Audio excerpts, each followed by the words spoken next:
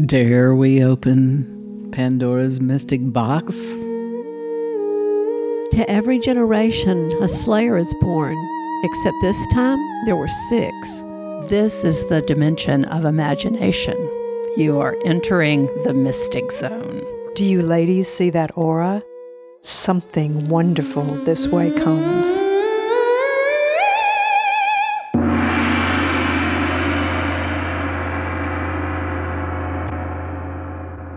Hi, welcome to the Mystic Order podcast. We are the Mystic Order of East Alabama fiction writers. 6 women of an age seeking the sublime in the ordinary. And I'm Mystic Margie, the Mystic Illuminator. And I'm Mystic Joanne, the Mystic Defender.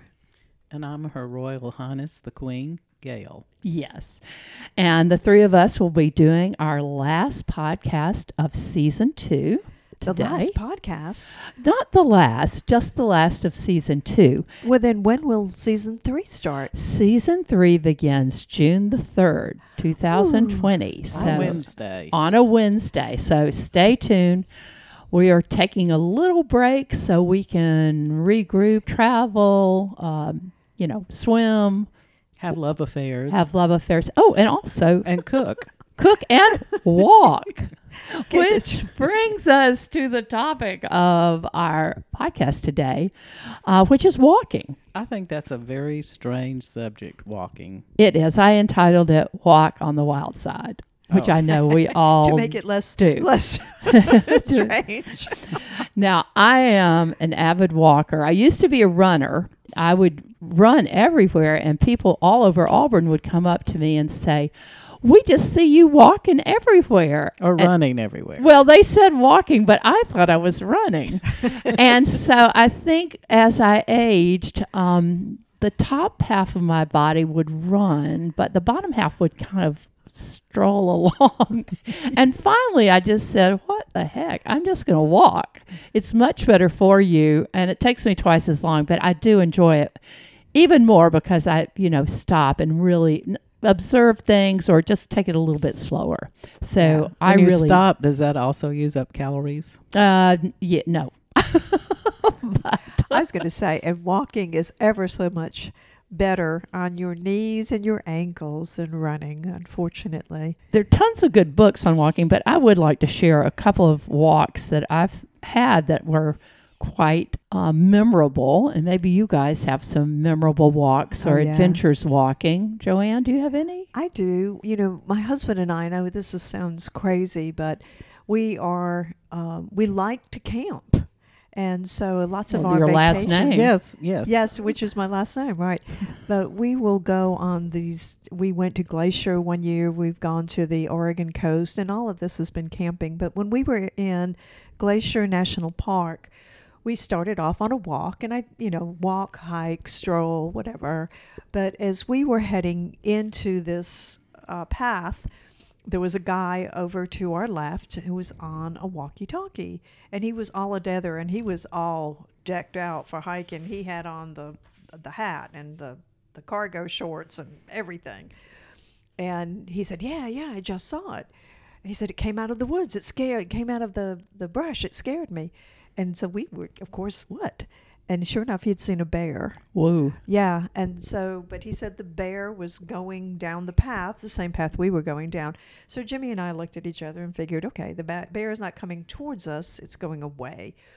And so we started walking down the path, and people approaching us would say, oh, we saw a bear on the path, but it went up in the woods, and so figured the bear is still ahead of us. And we saw 3 or 4 or 5 people that said that, and this was about a 2-mile walk. And as we got to the end of where we were going, we saw some people approaching us and said, did you see the bear? And they go, no, we didn't see a bear. It goes, really? People have been seeing a bear on the path. And as the man is talking to us, he goes, no, there he is. Well, the bear had gotten behind us now and was up on the bear ridge. was following you. Now it was following us, but it was a black bear, and it was more curious about us than I guess we were. Did you have jam on your hands from eating peanut butter? No, and thank goodness we did not. And thank goodness it was not a mama bear with cubs. We would have had second thoughts about that. But yeah, that was a walk with a bear was one of my more interesting walks. When I was at Glacier with my son Rivers, we were going down a path, and there was a sign that said it is not advised to go any further down this path without bear spray. And neither of us had bear spray, so we're just standing there looking at this sign like, what do we do? Back up. Some tourist shows up and she goes, are you hoping you find someone with bear spray? Because I have some. So we went with her. My son Michael lived and worked in Wyoming for a while there, and that was another walk we went on to him to see a natural bridge. And we had lunch first. We drove to the trailhead, and we had lunch, and then we were getting better. You know, we're getting our little backpacks on with our snacks and our drinks in it. And I see my son get what I think is a kitchen fire extinguisher out of his car. And I'm saying, honey, you know, we're not going to start a fire. We're just going to go for a walk. He said, Mom, this is bear spray, and I will be behind y'all because they come from behind. I said, thank you, honey. and I'll walk backwards. That's right. I'll walk backwards.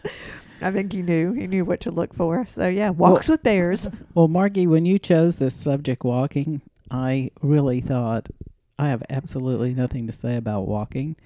But when I think about it, there's in my old age, I have two forms of exercise. One is water walking, and the other is Tai Chi. When I was thinking about this today, I thought, gosh, how things have changed, because I used to be a swimmer and a racquetball player. And so when I was in high school and early years of college, there were no runners and joggers. No. Now you can't look out your door without seeing, you know, somebody running by in Lycra. Lycra? Is that what it's called? Well, running gear, whatever. Yeah. But back then, if you saw somebody running, it was because there was a fire or a bear. Exactly, or a bear. Anyway, so now I've come to the part of my life that is water walking. And Is that like Jesus? Yes. Tai Chi is definitely like Jesus, except it's the Chinese version. Oh, okay. But a Buddhist, like Buddha. But I thought about when I was in college, if you exercised, it's because you had a sport. And I was in the Dolphin Club. There you go. I was a synchronized swimmer. I was too. But also I was just a swimmer. But Me too. Now I walk the water, and it's actually better for you. It's better cardio because of the resistance of the water than walking on land. And it helps strengthen and tone a lot of muscle groups that walking on land won't. Not that walking on land isn't great for you, but walking on water is more exercise. And tell them about Tai Chi walking. Well, that's what I was going to say. I added Tai Chi to this mix. Why I don't know, because this is my third year, and I'm not particularly good at it. And I usually don't pursue things that I don't think I'm going to be really good at doing. But it doesn't come naturally to me. I have to practice it. The reason I think I'm so enchanted with it is I like the idea, but I like the names of the movements, and I've written some down. Parting the wild horse's mane. Oh. Fair lady works the shuttles. White crane spreads its wings. Wow. Playing the lute. Repulse monkey, that's my top favorite. It is mine too, I think. Repulse monkey. Repulse monkey. Yes. Grasping the sparrow's tail. Wave hands like clouds. Now, everyone should do that. Everyone should learn to wave hands like clouds. Playing with rainbows. Yes. That's one of my favorites. High pat on the horse. I love that. I mean, how else would you pat a horse unless it's a miniature horse? Those are great. But tell them about Tai Chi walking, because it's an art in of itself. Okay. If I'm going to tell you about Tai Chi walking, I have to turn the page. I went online today. We Tai Chi walking, particularly in one of my classes. Tai Chi walking is about like walking like a cat. Mm-hmm. And I went online and typed in Tai Chi walking, and the Teapot Monk, whose real name is Paul Reed, came up. He said, Tai Chi exercises are easy to perform. They can be practiced anywhere at any time and require neither Lycra nor expensive home training machines that you regrettably purchased during an insomniac phase on a late-night shopping channel. It consists of 5 steps. Really, it's like walking like a cat. It's not about imitating the purring, mouth-slaying, rubbish-rumming qualities of the cat, but rather the elegant and focused gait of their movement. I say that it's more like when you used to sneak into your house right. late at night after your parents told you to be home at midnight and it was 2:00. Very careful walking. My friend Ernie Guyton, who was one of our anthropology professors, who's fabulous, but he was trained as a dancer. He was majored in dance in college, and he said that that's how dancers were trained to walk when they're just walking around, kind of like Tai Chi walking. This very graceful, flowing movement. And we were with him in Vietnam over Christmas, and when you're crossing the streets in Hanoi, there are no lights. You just go. You just flow, and he would go with us. He would go glide, glide, glide. Well, also moving your weight as you move, you know, you put down what's called an empty step. So if you step in a hole, it doesn't matter because there's no weight on that foot. This is particularly good for old people who tend to break their hips and then die. So, but I love what the Teapot monks said about what is required. You know, when you're playing a sport, they'll tell you what's required to bring to play the sport. He said you have to have one pair of feet.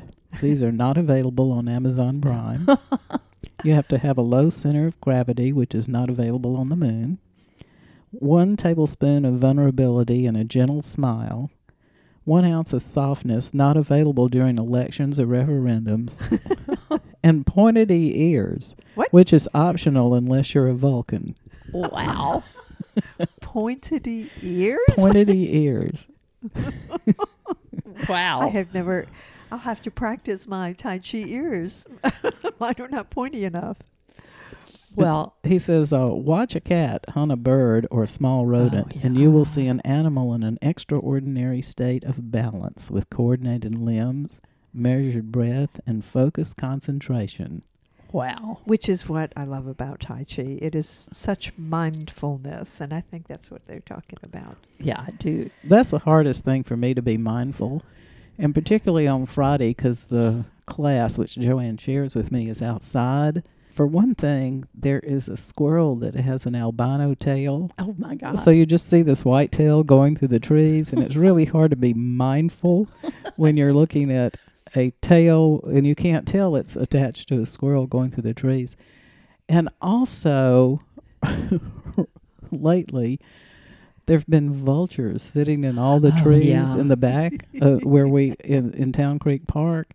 And someone pointed out Town Creek Park is right next to a graveyard, and that was their summation of why the vultures were there. I think they're just liking the trees over there. They're over by the Auburn soccer fields, too. They light on everything. As I'm walking, sometimes they start circling me, and I pick up my pace. That's near Town Creek Park, But the graveyard people complained bitterly about the vultures. The vultures. And so the city of Auburn, this was in the paper about 2 weeks ago, set off booms. They did not hurt an animal. They said set off booms.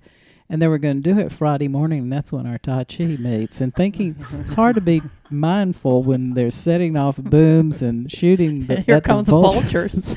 You're right. I could see the vultures being mindful of our mortality, and I could concentrate on a vulture while doing Tai Chi, but the booms have got to go. Yeah, the booms have got to go. And the mowing of the field. Oh, yeah, the mowing of the field. Very hard to be mindful. Why they would pick Friday morning when Tai Chi is going on, you're trying to be mindful. But I think the Gale mentioned something to the fathers that be, and they don't do that much anymore. Well, they did this Friday, and I think it's because if you live in the South, you know this. It has rained every day for months and months. I even have a stream going through my little forest that was not there before. Yeah, it's been incredibly wet. So I think it was the first day they could mow, so I'm going to give them that.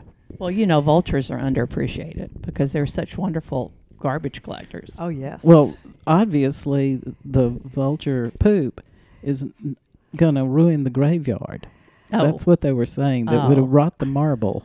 Oh, really? Yeah, they are really up close and personal. They're not lovely. I mean, they're lovely in their own way, but they're colorful, but kind of in a gruesome way. Didn't Mystic Mary own a vulture?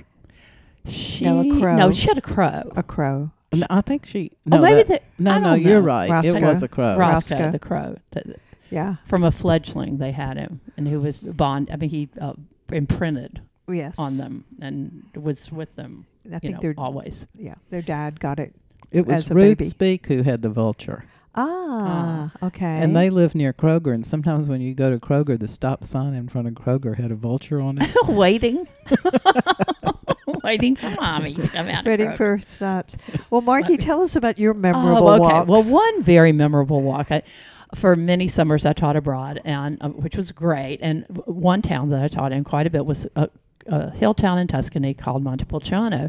And from that hill town, it was the highest one. You could see other hill towns, and there was another small hill town called Montefilanica. And it was probably about 2 miles away, but it was up and down hills. And so two other professors and I, on one Sunday, as the program were winding down, decided to walk to Montefilanica. And these were two men that were about the same age as I was, but one was in pretty good physical condition. The other one wasn't in that good a shape, a little bit overweight, but not totally out of shape. So we start walking, and we can see the town, but we're going down these valleys around. And about 2 hours into this thing, we realized we're not really getting closer to Montefilanica. We see it, and we walked through this plum field, and these women were picking plums, and they gave us some plums so we wouldn't dehydrate. I mean, they could tell we were not in good shape. And one of the professors is confessing to me that he has had a heart attack before, but he's feeling okay. And the other one started describing some other morbid thing about his life. I think they thought they were going to die. and so I said, well, let's just keep going. We can see it. And the ladies told us we had to go back down and find this path that would take us up, because the fields are plowed. I mean, you can't just walk through them. They're really deep mud. Yeah, I mean, it's like, and they're vineyards. You can't. Anyway, so we regroup and we keep going, and I kept going like, come on, guys, we can be there. And they would say, would you quit being so damn cheery? And so we got to this town, and it's this tiny town, and it's Sunday, and there is nothing open, not anything. And we're like dying of thirst. Of course, we weren't prepared. I mean, we just were taking an afternoon stroll, and we were, we had no water, no grocery store open. And then I heard German laughter, Germans talking and laughing. And I looked down this alley, and there out on this porch was a restaurant, and it was part of a hotel. Oh. And the hotel was open. And we went to the hotel, and we said, can we get something to drink? And they said, oh, come have lunch over our patio. And it was like this miracle. There were, and all the tourists there were German.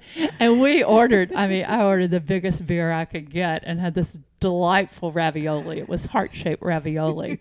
And we sat there and, but then we had to walk back because there was no taxi or anything on Sunday. No Uber? No Uber. This was pre-Uber days. No Lyft? No Lyft. The miracle of Montefilanica. Montefilanica. And a couple of years later, I did it with two of my favorite students. It wasn't Monica Lewinsky. Yeah, it was during that time. It was like, that's weird. Oh, Montefilanica. But I did that same walk again with two of my students, two of my favorite students. We decided to do it. And when we did it, we knew the right path, but we ran into a gigantic thunderstorm came up. Oh, no. But we went to that same hotel, drenching wet, and I treated them to like a 5-course dinner there. Oh, nice. Because it was so fun. I mean, we were soaking, but they were very kind to us. But anyway, those were my Montefilanica walks. Are these small paths? I mean, how do the residents get there? Well, they have cars that they drive somewhere, but then most people don't. I mean, they're roads, but the roads would take you a really long time to walk on. They are small paths, and then you just have to know them. If you knew them, if you're working out in your plum orchard or your vineyard, and did you remember them?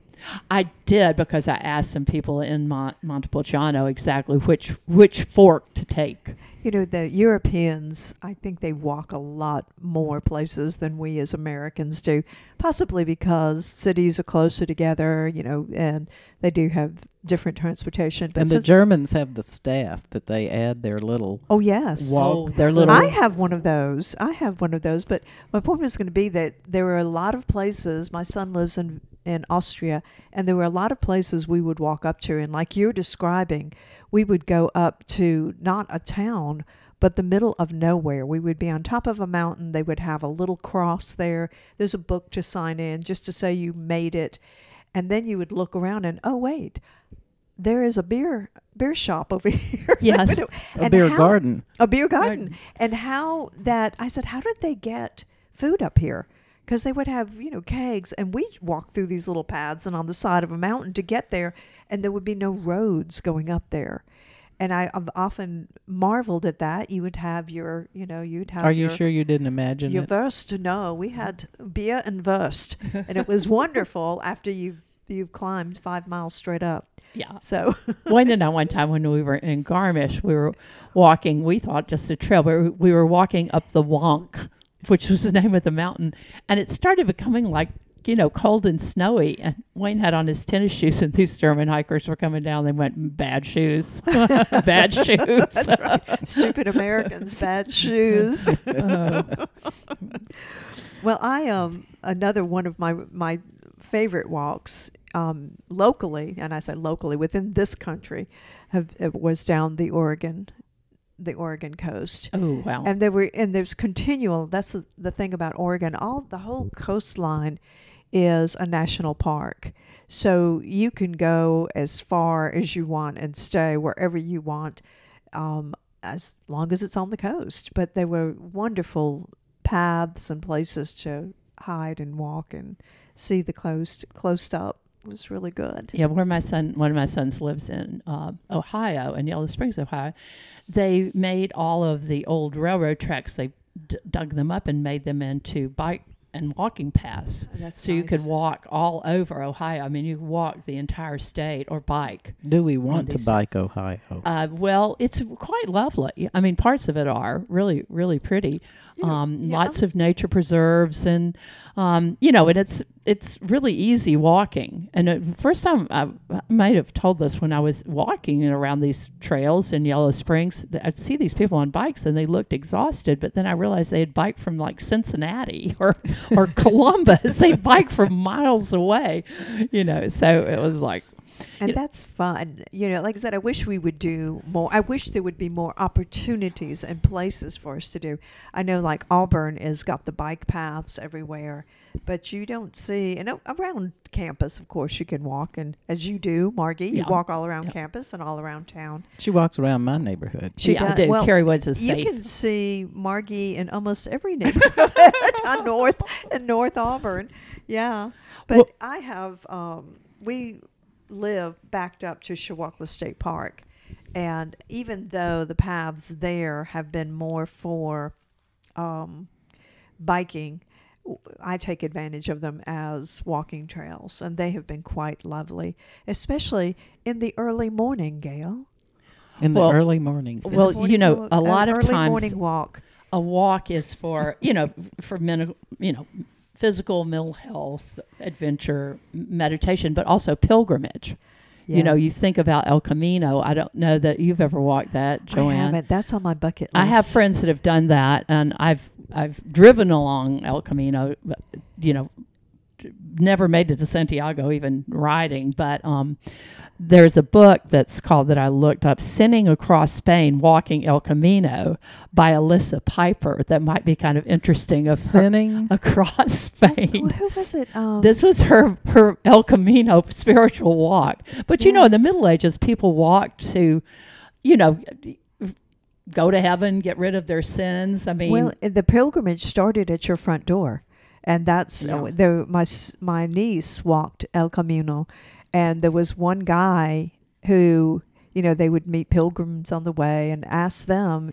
He said, "How far have you walked? Where did you start?" Because every American start someplace to get to El Camino. He said, "I started in Holland." Wow. He started from his front door and had been walking to Santiago de Compostela. Well, that's, where the body of St. James is supposedly buried. Well, a couple of months ago, I went to Cuba.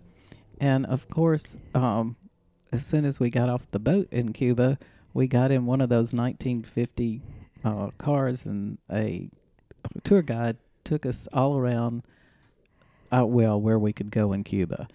But he took us to this drive that it was, I guess, their forest, but it looked like something out of a science fiction magazine. It looked like Albator.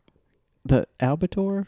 Avatar movie with all these green, thick vines coming down. Blue people. And he was just driving slowly by, and I said, "You're going to have to pull over. I want to walk in there." And I could tell he really did not want to. But, you know, I'm the tourist. I have the money. In them far woods. So he pulls over, and he says, "I better go with you."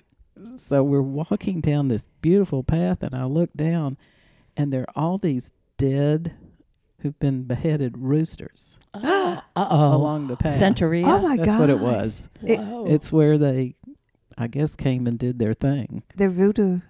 And so I noticed it, and I said, "Oh, dead chickens." I thought somebody had been cleaning chickens. That's what it would have been in Alabama." And he goes, "No, this is and he couldn't think of the name, and he finally said, "A religion." "Oh, okay, we'll turn around and go back to the car." And I'm telling you, he was so glad to turn around and go back to the car. It was very interesting. Yeah. So, yeah, there's another type of walking for... You were a pilgrim. He thought you were a voodoo pilgrim. Well, in kind of researching, books on walking, a book that I've not read by Werner Herzog, the filmmaker, called Walking on Ice. He had this idea. He was walking from Munich to, I think, Paris, where a friend of his was dying, and he had the idea that he could, if he walked there, the person would stay alive.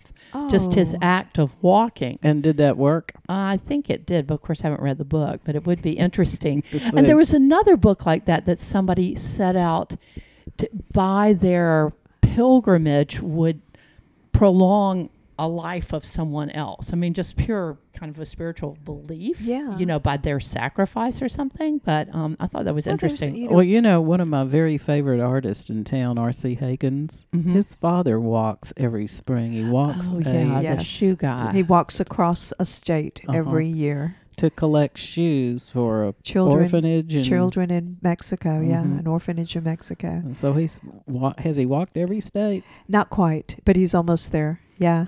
And now R.C.'s dad is just a year younger than I am, so he is getting long of tooth, as they say. He's going to quit walking?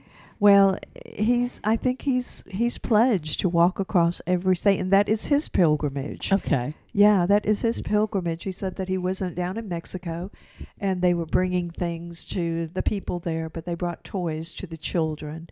And one little boy came back to him and said, it took a truck or whatever toy it was, "Can I exchange this for some shoes?" And he said it broke his heart that a child would want shoes more than they would want a toy. So he pledged to come back with shoes and for everybody in the village. And he does that every year. That's nice. It is. Nice. Well, when you're talking about books about walking, I have to confess, and I may have already said this, but when Margie said she wanted to do a podcast on walking, I thought, oh my God, what on earth is there to say about walking? But it was funny. This morning I was thinking, and I thought, wait, one of my favorite books this year was about walking. And it's a book of poetry called Winter Morning Walks by Ted Kooser, who happened to be our poet laureate twice, I think. I think you get a 2-year span of being the poet laureate, and I think he had 4 years. I want to read the preface of this to y'all, and then maybe during the rest of the podcast, on and off, I'll read some of the poems. Yeah, those are beautiful. They're so beautiful. And, I chose this as my book for the book club, and sometimes our book club is very lazy, and some read the book, and some just come for the wine. Every person had read the book, and they picked out their favorite poems. That was and a good read them. book club. It was a great book club. But the preface for Ted Kooser for this book is, in the autumn of 1998, during my recovery from surgery and radiation for cancer, I began taking a 2-mile walk each morning. I've been told by my radiation oncologist to stay out of the sun for a year because of skin sensitivity.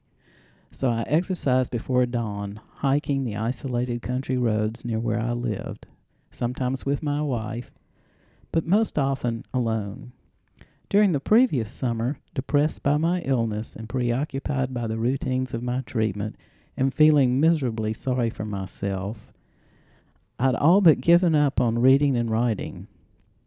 Then, as autumn began to fade into winter, my health began to improve, and one morning in November, following my walk, I surprised myself by trying my hand at a poem. Soon I was writing every day. Several years before, my friend Jim Harrison and I had carried on a correspondence in haiku. As a variation on this, I began posting my morning poems and postcards and sending them to Jim. His generosity and patience and good humor are here acknowledged. What follows is a selection of 100 of these postcards, and I'm going to read one of the poems. Okay, great. His poems always have the day, and then it usually tells you the time or the weather. And this is called November 12th. It's 4:30 a.m. On mornings like this, as hours before the dawn, I walk the dark halls of the road, with my life creaking under my feet. I sometimes take hold of the cold porcelain knob of the moon and turn it and step into a room warm and yellow and take my seat at a small wooden table with a border of painted pansies and wait for my mother to bring me bread. Oh, it's very sweet. I know why you picked that one, because our Mystic Queen is usually up at 4:30 in the morning. That's right. That's when I think. But I'm in bed by 7, so don't call me, audience. If you're going to call me from 4 to 7. Let me read one more short one. Yeah, those are great. December 3rd, clear and cold. I've been sitting here resting after my morning stroll, and the sun in its soft yellow work gloves has come in through the window and is feeling around on the opposite wall looking for me. Having seen me cheerfully walking along the road, just as I rose, having followed me home to see what I have to be happy about. That was one of my favorites. I like that. The sun I is do following like you.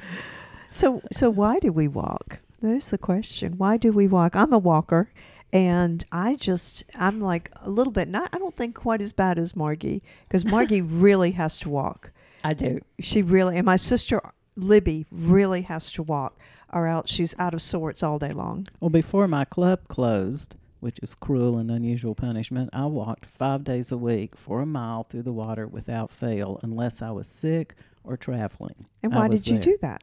Just for the exercise? I get addicted to exercise. I do it. I start off thinking that if I do this, I'll be a size 5 instead of a 25.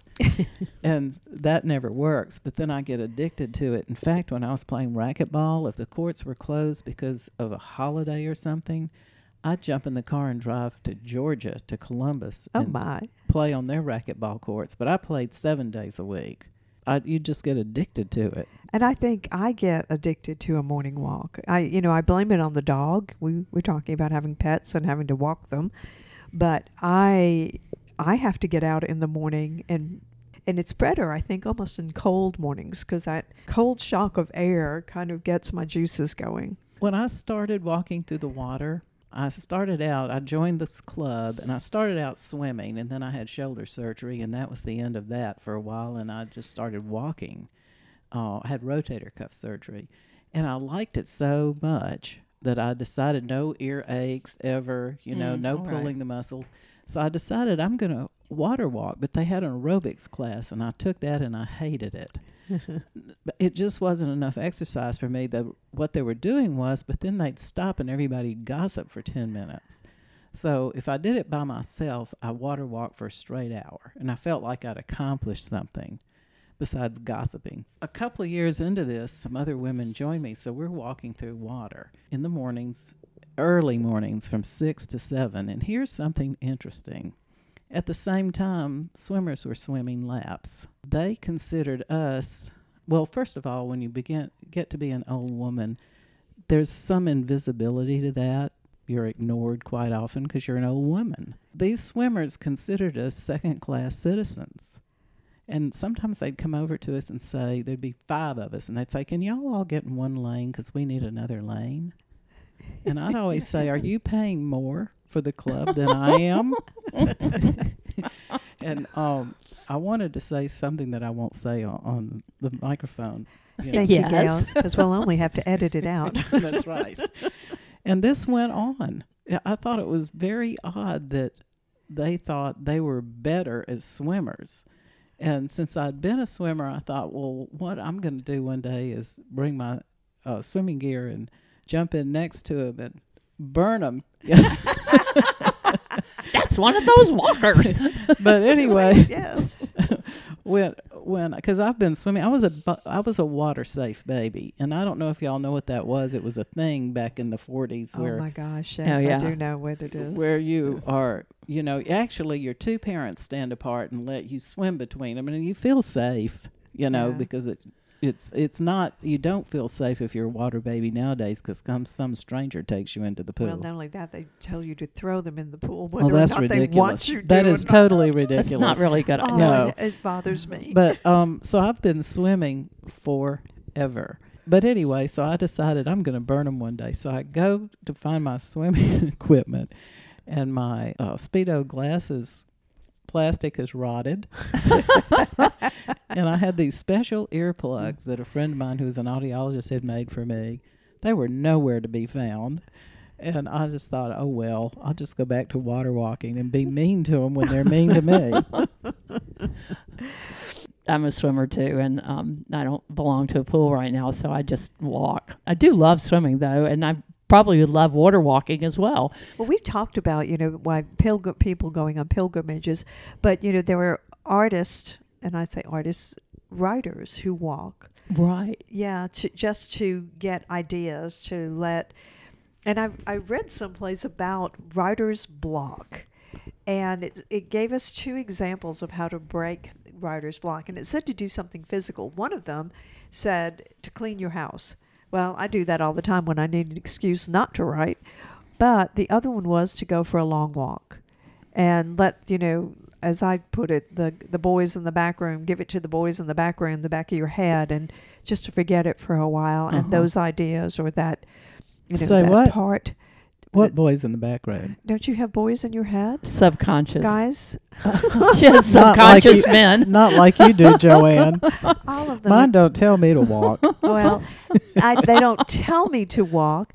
I give them the problem, and then I go walk, and they solve it for me. Are That's there how it any works. girls in the back of your head? Yes, there are. There are a couple of back there, too. There's a whole group, Gail. family. There's a whole group. Well, But it's my back room, not yours, so don't worry about it. Henry David Thoreau wrote essays on walking, Oh, yeah. and I'm sure Did he have boys in the back of his head? I don't I'm know. sure he I don't did. know. A couple of books I would recommend that I haven't read that I've ordered from our Auburn Oil bookstore. Yeah. That Yeah. I looked Booksellers. at. Booksellers. Walking One Step at a Time. In my notes it says Walking On Step at a Time. Walking One Step at a Time by Erling, and the last name is Kagge, a Norwegian or somebody from Scandinavia. It's been translated, I think, from the Norwegian. That looked like a pretty interesting book. And another one called Wanderlust, A History of Walking by Rebecca Soinit. And she goes through the whole, history of walking. And you think about, what's the most important thing for the baby is like when it learns to walk, when it takes its first steps, what do people do, that animals don't do? Most of them is walk on 2 legs, and that. So this whole, and then I'm sure she goes into, reasons for walking and how we actually walked all over the earth to populate the earth. I mean, we Right. weren't going. We need to quit walking. Well, right. Well, it's too late. We still all, we're out of Africa populating everything. So, Well, and how important that is, even Australians today talk about when they need to go clear their head, again, a walk, they A go for walkabout. a walkabout. I was a Precisely. walkabout. So, did y'all ever see that movie, The Walkabout? No. It's made in the 70s, and it's an Australian film. These 2 Australian white children, they're taken out into the outback with their dad, who's insane. He's going to, kill them and kill himself. I think he's already murdered the mother. But they run away, and the father kills himself and, blows up the car. But they're out in the outback. What is the name of this It's book? called Walkabout. Walkabout. I think it was made in like 70, 72. Is it a movie or It's book? a movie. It's Oh. a movie. And they run into an Australian Aborigine youth doing his walkabout, which is his initiation ritual. And he shows them the ways that he's learning. They're suburban, white people, and then they learn about, the Aboriginal ways, it's a great movie, actually. That's great. I don't think I don't know the name of it. I'm sure there is a name of it, but Native American children did the same thing. And I say children in their teens. Mm-hmm. Their rite of initiation was to go on this walkabout and go off on their own and learn how to survive. Yeah. My 3 sons, who are Eagle Scouts, did the same thing. They all went on their walkabouts of some sort or another to go camp and to be on their own and to become self-sufficient. I think it's wonderful. What's the name of that camp where they all go? Fillmore. Fillmore. Yeah. Yeah, Fillmore. Philmont. Sorry, Philmont. Philmont. Fillmore Fillmore is was the music. music. Fillmore. What do we know? That's where we went. That's where we went. That's our walkabout. Another walk, they're urban walkers too that walk in cities. And Yes. there's a book, it's called Flaneur, which means in French, walking aimlessly. And their essays, Women Walk the City, and they're essays by women walking in Paris, New York, Tokyo, London, and Venice. And that book is by Lauren Elkin. And I really want to read that. Did you order all these books? No, I just ordered the first 2. But I looked them all up. But isn't that wonderful that, whether you are an urbanite or a rural person or an Aborigine, they all have their modes of walking. If I walk aimlessly, y'all are going to have to come find me. I know. I'm going to have to was take gonna my phone. say, no, there's a famous expression that all who wander are not lost, Gail. They don't live in Auburn. They I'll need be to. driving, and of course, if you live in Auburn, you know this, but Auburn's changing daily by leaps and bounds. And I've lived here for many, many, many years. I was born in Auburn, and I'll be driving around, and I'll look up and go, "Where the hell am I?" Yeah, the landscape is changing. Yeah, that I was going to say, and that's a condition of 2 things. The landscape has definitely changed around here. But Yeah. I have gone into Shawakla Park with my dog and gotten hopelessly lost. Do you have to pay $2 to walk your dog in Shawakla Park? You have to pay $4, I believe, to get into the park, but I buy a season pass since we're right there all the time. Oh, that's smart. Yeah, it is. And so when I go in to walk her, if I get hopelessly lost, I have learned that, I'll try to pull her to go one way. If she pulls to go the other, we always go the way Quipper wants to go. She knows how to go because home. she knows how to get home. Does Quipper have a pass? She doesn't need a pass. She just needs a leash. Ah. That was the story about that couple in California or Oregon that went hiking, that usually hiked a lot. Oh, yeah. They got lost recently, and they were gone 8 days. Well, that was stupid. Well, I know, but what is that Stephen King book? It's the girl who loves Tom somebody, who was a baseball player. Yeah. Tom Robbins? Tom Robbins Tom isn't Hanks? right. No, it's some baseball player that I don't know, like a Boston or a New York baseball player. But this kid loved this girl. She gets lost from her mother and brother. Like, she just goes off the trail, just briefly. She's kind of being a brat, and then she's lost from them, and she's lost forever. And all these things happen to her. I mean, it's Stephen King. She falls down a hill. Does the baseball player come into play? No, she here? just keeps thinking about him. Oh. But she's followed by something ominous, like Ew. a bear, but you don't know. Are y'all watching What? the Netflix Outsider by Yes, Stephen I King? am. That's I am. creepy. Last one He's tonight. always creepy. The girl who loved Tom Gordon. Gordon. Okay, Yeah. Tom Gordon. Yes, I'm the last ones tonight, Gail. And before he wrote The Outsiders, I think it was, he thought he would never write again because Stephen King would go on an hour walk every day. He would write in the morning, then go on an hour walk, kind of clear his brain. And he got hit. He was hit by a car. By a van or a truck. Yeah, and he said he felt like he was in one of his novels. Well, to read about it, you would think he was in one of his novels because the guy had a dog in the car with him. And, it was kind of like... He was would really come- injured, too. He was yeah, injured. he was Yeah. badly injured. He would come to and the guy would go, Yep, we hit you. You better lie still. And then he'd pass out again.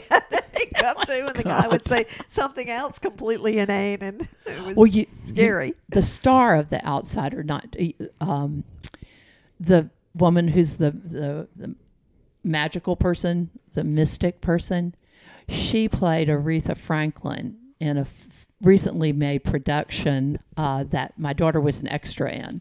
Oh, wow. And she was saying cool. that she's really a great actress. That's anyway. our mystic moment. That's our mystic moment. The one who played the mystic. Before we run out of time, I want to read one more beautiful poem. Please do, Gail. to finish Please. us up. This is called December 28th, and again, it's by Ted Kooser, who was a poet laureate for us. It's called Windy and at the Freezing Point.